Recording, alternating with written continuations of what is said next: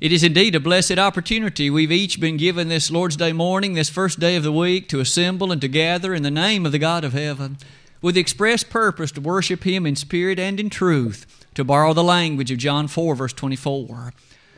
To the membership at Pippin, we're delighted for your presence, each and every person. To the visitors who've come our way, indeed, as Ted mentioned earlier, it's truly our delight that you've chosen to visit with us today. And it's our hope that each of us can be encouraged and built up and edified in that which is the most holy faith. As you may have noted in the bulletin, the title of the lesson today has to do with fishing. And in fact, I entitled it Fishing Lessons. And as you noted in the text from Luke chapter 5, we shall give over the next few moments some consideration to the first 11 verses of that chapter, where Jesus Himself gave some instructions concerning fishing. As we do that, perhaps some introductory thoughts might be these. We know, in this part of the world at least, that fishing is a very common activity. In fact, many of you have no doubt enjoyed many an afternoon enjoying yourself at the lake or perhaps at a pond in which you fished with your children or grandchildren. All the while, as often as that activity and that pastime occurs, it's often a very refreshing, a very peaceful, a very enjoyable time indeed. But isn't it interesting, as we contemplate fishing, so often in the sacred pages of the Word of God, the very occurrence of fishing is used to teach us valiant and vibrant and eternal truths about a very different and much more important kind of fishing. It is with that in mind, as you can see on this slide.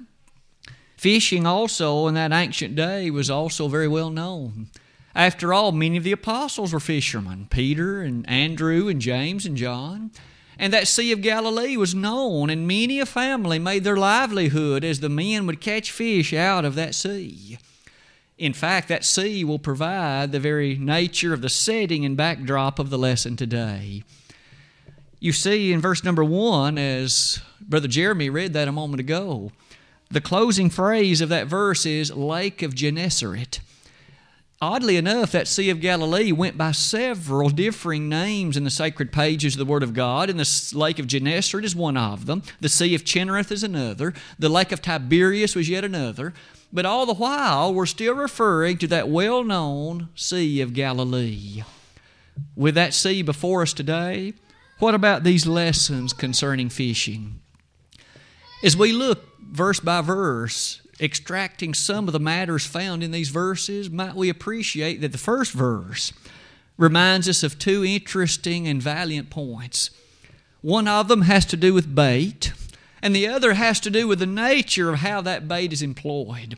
Consider with me some of these thoughts. No doubt, as you were well able to note just a moment ago, our lesson is not primarily about the literal catching of literal fish, but rather it's about what Jesus acclaimed Himself in verse number 10. Isn't it true that to those apostles, to those gathered on this occasion, Jesus Himself told them, "You from henceforth will catch men." And in Matthew 4:19, Matthew's accounting of this same circumstance reminds us Jesus directly told those individuals that from that day forward they would be fishers of men. Those apostles, those disciples on this occasion were given some noble information about what would be the major work for the rest of their lives. Fishers of men. As you think about being a fisher of men, immediately might you and I contemplate the remarkable way that Jesus had to teach about something so common and yet was so eternal. Fishing was something that Peter and John and these others knew well. They perhaps had fished for years of their lives. And yet the Lord could take what was so common and teach truth out of it that they would never, ever forget. He often did that with His parables, didn't He? The sower went forth to sow in Matthew 13, and immediately the Lord took something so common and so easy to understand, and from that extracted truths like seed that's on the wayside soil, and seed that's in thorny ground, and seed that falls into stony places, and yea, that seed that falls into fertile soil. Immediately we notice that you and I should strive to have a fertile heart, a heart responsive to the teaching of truth, so that that seed can fall into our heart and bring forth much to the glory and honor of God. At this point, might we at least see this? What was the bait that the Lord had used? Would you note verse number 1 with me again, please? And it came to pass that as the people pressed upon him to hear the word of God, he stood by the lake of Gennesaret. The Lord had already begun to have noteworthy success. Individuals were excited, they were eager, they were very considerate to hear something. And what was it that the Lord had been so insistent and so powerful in proclaiming? It says they pressed upon him to hear the word of God. Jesus hadn't taught anything else. He, in fact, was not interested in the social customs of the day. He wasn't interested in the doctrine affirmed relative to entertainment, if you will. The Lord had taught them the Word of God, and they still were eager and pressing about Him to hear even more of it. Did you notice this was one interesting time when the pulpit was a little bit different, wasn't it? We're rather accustomed to an individual standing behind a lectern or standing as I am this morning. On this occasion, the Lord entered into a ship, and while the crowd was on the shore, the Lord taught them. We can preach anywhere and at any time relative to the examples of our lives and relative to the opportunity that's ours to share with others the unsearchable riches of Christ, to borrow the language of Ephesians 3, verse 8. As you notice the bait that Jesus used, look at just a few of these verses that remind us about the imperative need that remains that way for us even to this day. In 2 Timothy 4, verse number 2, Paul, writing to Timothy, said, "Preach the word. Be instant in season, out of season, reprove, rebuke, exhort with all longsuffering and doctrine. For the time will come when they will not endure sound doctrine, but after their own lusts shall they heap to themselves teachers having itching ears, and they shall turn away their ears from the truth, and shall be turned unto fables. But watch thou in all things, endure affliction, make full proof of thy ministry." You'll notice that Paul very clearly and very powerfully said, "Timothy, preach the word." The pulpit wasn't to be filled, and the lessons and the doctrine he proclaimed was not to be devoted to social custom, nor was it to be given to matters of entertainment or social graces. Those can't save anybody. But yet it was to be noted, Timothy, give yourself wholly to the word. 1 Timothy 4:13. And 3 verses later in verse 16 he said, "Continue in them, and thou shalt both save thyself and those that hear thee." Oh, how thankful we can be for those men that will stand boldly in lecterns and in other places such as pulpits and simply share that which is the truth of God. As you and I notice that the bait then that must be employed leads us to note one of the statements that Paul affirmed in 2 Thessalonians 3 verse 1. Paul had often known the difficulties that come in that anxious day when others were not so interested in hearing the truth.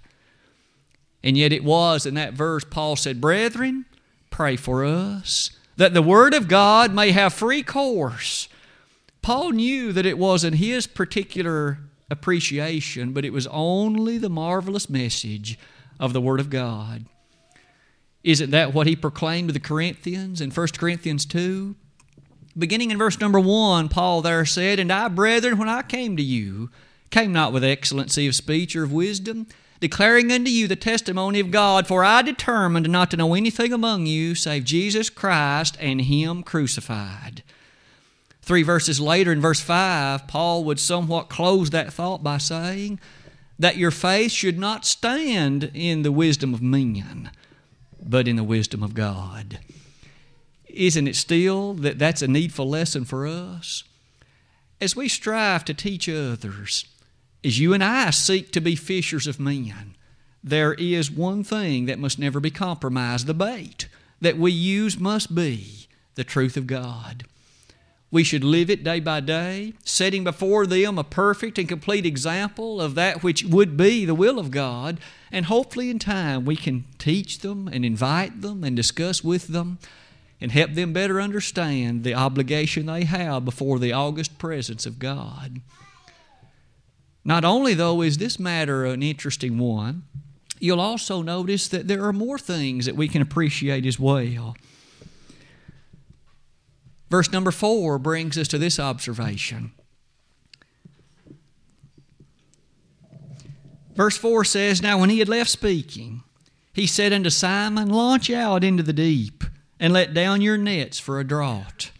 And Simon answering said unto him, Master, we have toiled all the night, and have taken nothing." The second lesson comes from that latter observation I just read. Peter had had the direct experience. Jesus, you have given us this order to go out and to proceed to fish, but perhaps you weren't aware of the fact we have toiled all the night. We're weary and we're tired. We have fished hard and we caught nothing. They just aren't biting right now at this season, apparently. Immediately, might I invite you to notice that there are times when you and I are faced with what we would observe to be fewer responses than what we would wish. As we teach others and as we set before them the example of righteousness, and as we have opportunity to invite them to come and be with us, we may well hope that many more would in time take us up on those offers. Sometimes they don't. Sometimes it seems they have very much an unwilling and unattentive ear to what we have to say, and sometimes they can even be somewhat mean. But might we appreciate this? Peter had direct experience with having few responses. That didn't stop Jesus from saying, "Launch out into the deep." Peter, you keep on fishing. Peter, you keep on laboring, and you keep on doing that which I have commanded you. May be that you and I could learn a valiant lesson at that as well. It may be that you and I face moments of despair and at least discouragement. Sometimes maybe you and I know of those who literally have abandoned their faith. They've given up completely because they became too discouraged. In the midst of all of that, you'll notice some of those in the Bible seemingly at times felt the same way.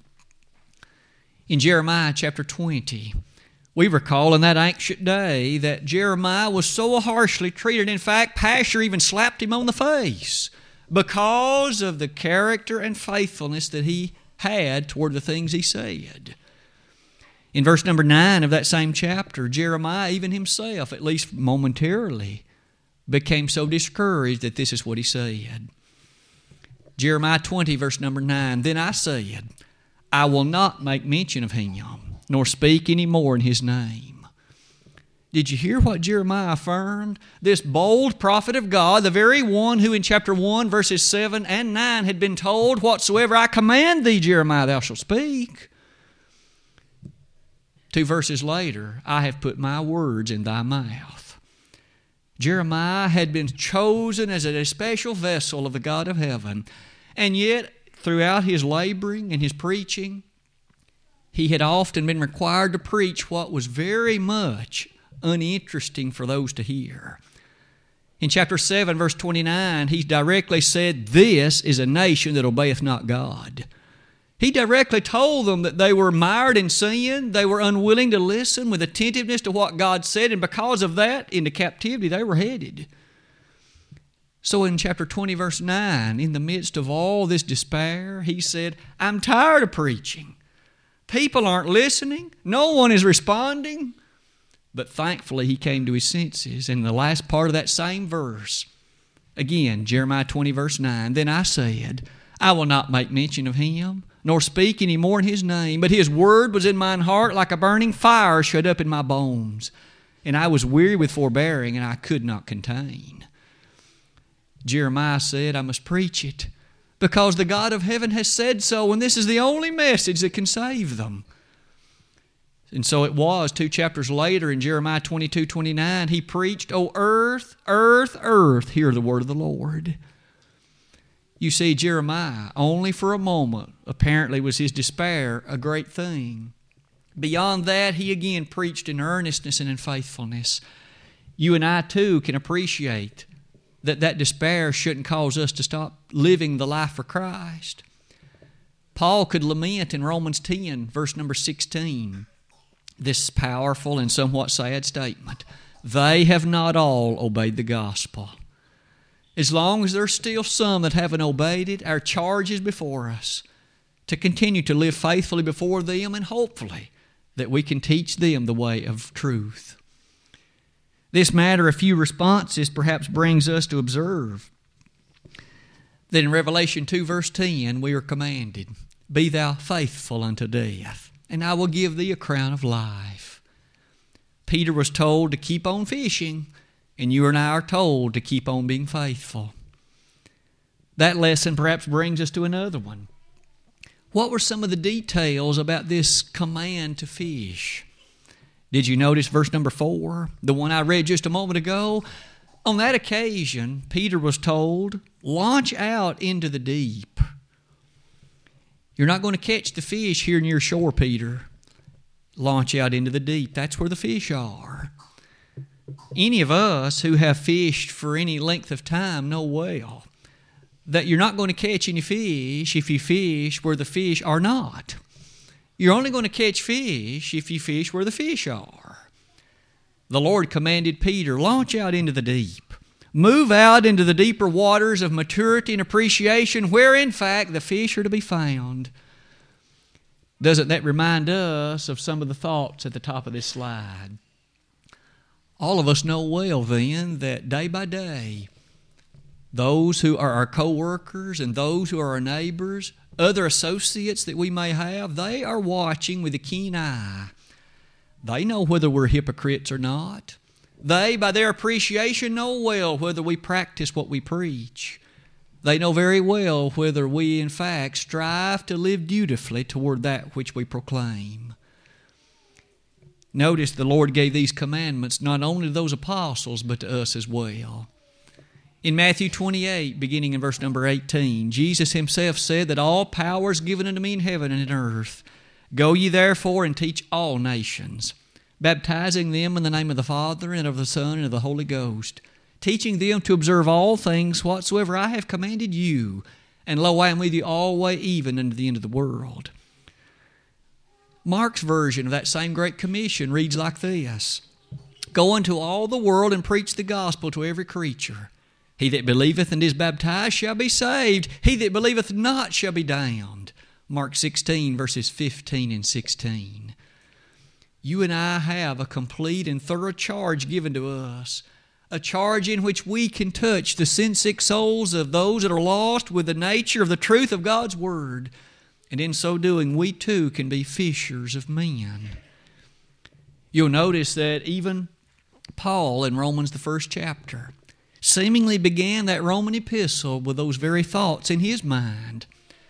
You remember well in verses 14, 15, and 16 of Romans chapter 1, Paul basically made this interesting comment. He said, I'm debtor to preach it. I'm ready to preach it. I'm not ashamed to preach it. And specifically verse 16 said, interesting and with such great power, I'm not ashamed of the gospel of Christ. For it is the power of God unto salvation to everyone that believeth, to the Jew first and also to the Greek. It's at this point I might take just a moment and invite you to, if at all you can, be back with us tonight. Make it a priority. The title of the lesson is Of One, and our text will be from the 17th chapter of Acts. As we develop that lesson then, we will in fact at this point interject a fair number of comments that'll help us appreciate better this portion of this morning's lesson. What did Paul mean when he said, of one are they? And what implications might that have for you and for me even today? Come back and be with us as we study that and sing praises to God and otherwise engage in a faithful worship to Him this evening. For right now, as you think about the example of Paul, here was a man in Acts 14 who was stoned and left for dead.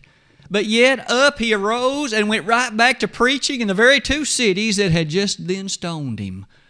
What love he had for the souls of those people. What a keen, compassionate interest he had in their eternal well-being.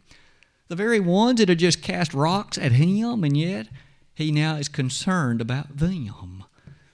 Isn't that remarkable? Here was Paul, of course, who was interested in launching out into the deep.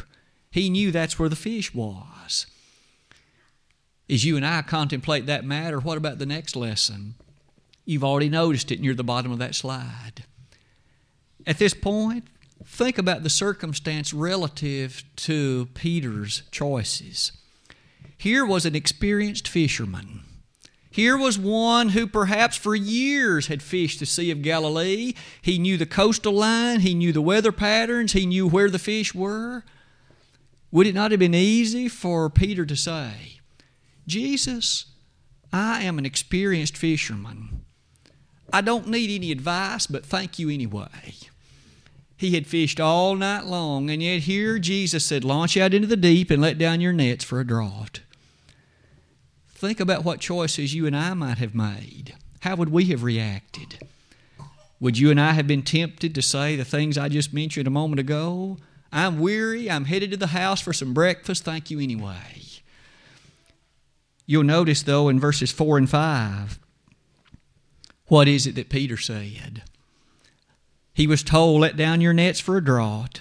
Verse 5 ends by saying, nevertheless, at thy word I will let down the net.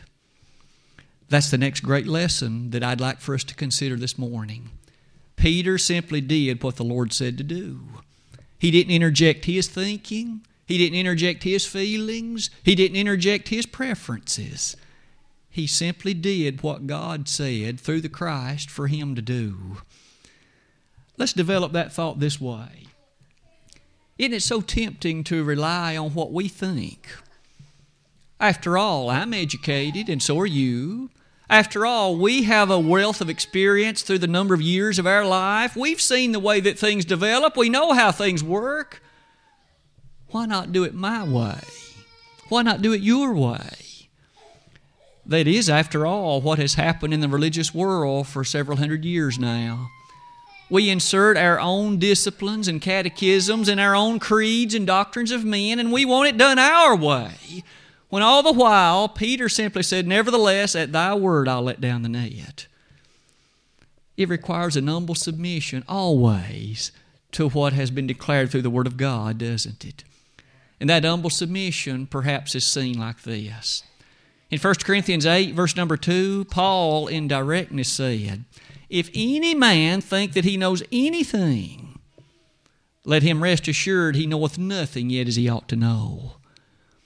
May we always in humility never exalt our wisdom and our knowledge far above where it ought to be, but in simple, humble submission to appreciate that God is always right. Isn't that what was asked in the long ago? Shall not the judge of all the earth do right? Genesis 18:25. God is always the perfect one with a perfect answer. That obedience might well also be seen in the number of times that obedience is required of you and of me.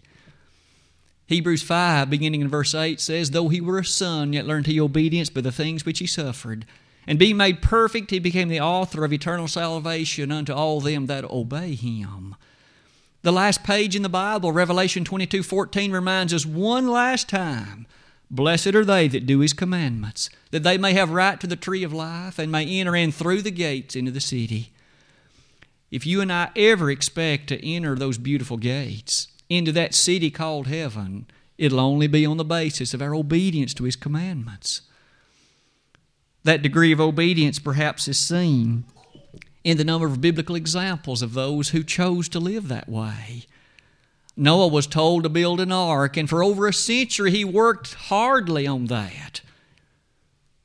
Genesis 6:22 simply says, thus did Noah, according to all that God commanded him, so did he. Moses had been given instruction relative to the tabernacle, and for, of course, many days that work was ongoing.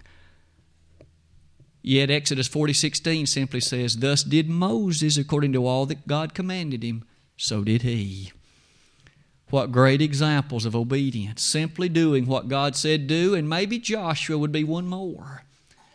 Here was a gentleman who, very frankly, was given a very unorthodox military stratagem. You march once a day for 6 days around the city of Jericho, and then on the 7th day you march around it 7 times and the wall will fall. What kind of military strategy is that? It uses no tanks, no bombs, no missiles, no armor. In fact, not even any bows and arrows.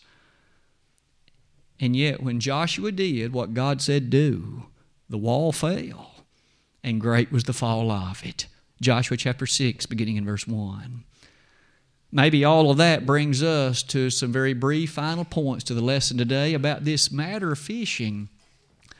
You'll notice that we simply need to obey, and that includes the tactics concerning fishing. And when we do, notice what happened in Peter's case. Great blessings followed. The Lord told him that when in fact he did let down the net, that he would receive a great draught despite the fact he had caught nothing during the night. When we do things God's way, we shall be blessed just as Peter was. You remember that in verses 7 and following, that when he did do what Jesus said, he let down the net and caught so many fish that boat and the other began to sink. It was a great harvest, wasn't it? We recognize that when we do proceed to do things the way God has said, that He will look favorably upon our efforts, and He will bless us in a very rich and comforting way. We shall know an interior peace of God that passes understanding, Philippians 4:7. We'll appreciate the blessing of abundance upon our case, that which Paul taught in 1 Thessalonians 5. And all the while, it perhaps leads us to these verses. In Deuteronomy chapter 28, the first 14 verses of that chapter, ancient Israel was told this. Let me paraphrase those verses. When you do what I said do, that is to say, when you in humbleness obey the commandments I have given, you'll be blessed in the field and you'll be blessed in the city. You'll be blessed in the day and you'll be blessed in the night. You'll be blessed in the summer seasons and blessed in the winter seasons. You will be blessed because I will be with you. But beginning in verse 15 and continuing through verse 68, he says, if you do not obey me, you'll be cursed in the field and you'll be cursed in the city. You will be cursed in the night and you'll be cursed in the day. You'll be cursed in all the ways because I will not be with you. We may recognize that the number of responses may not be what we would wish, but if we proceed faithful with the commandments of God, He will bless us. And God has truly been so good to so many of us, both individually and as a congregation. That goodness might well lead us to this final lesson. And this one I would use to lead right into the invitation. You notice that there's a statement of personal devotion.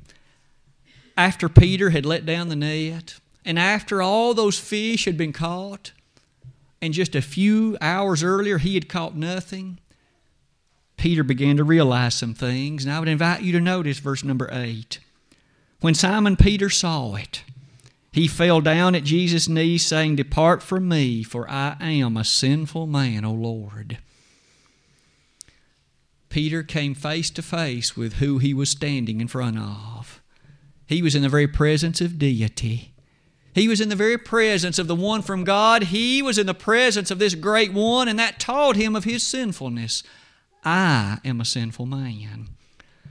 The Word of God teaches us so beautifully and also so realistically that we too serve the greatest of all. He is not likened unto a man. He's not likened unto the greatest of men even.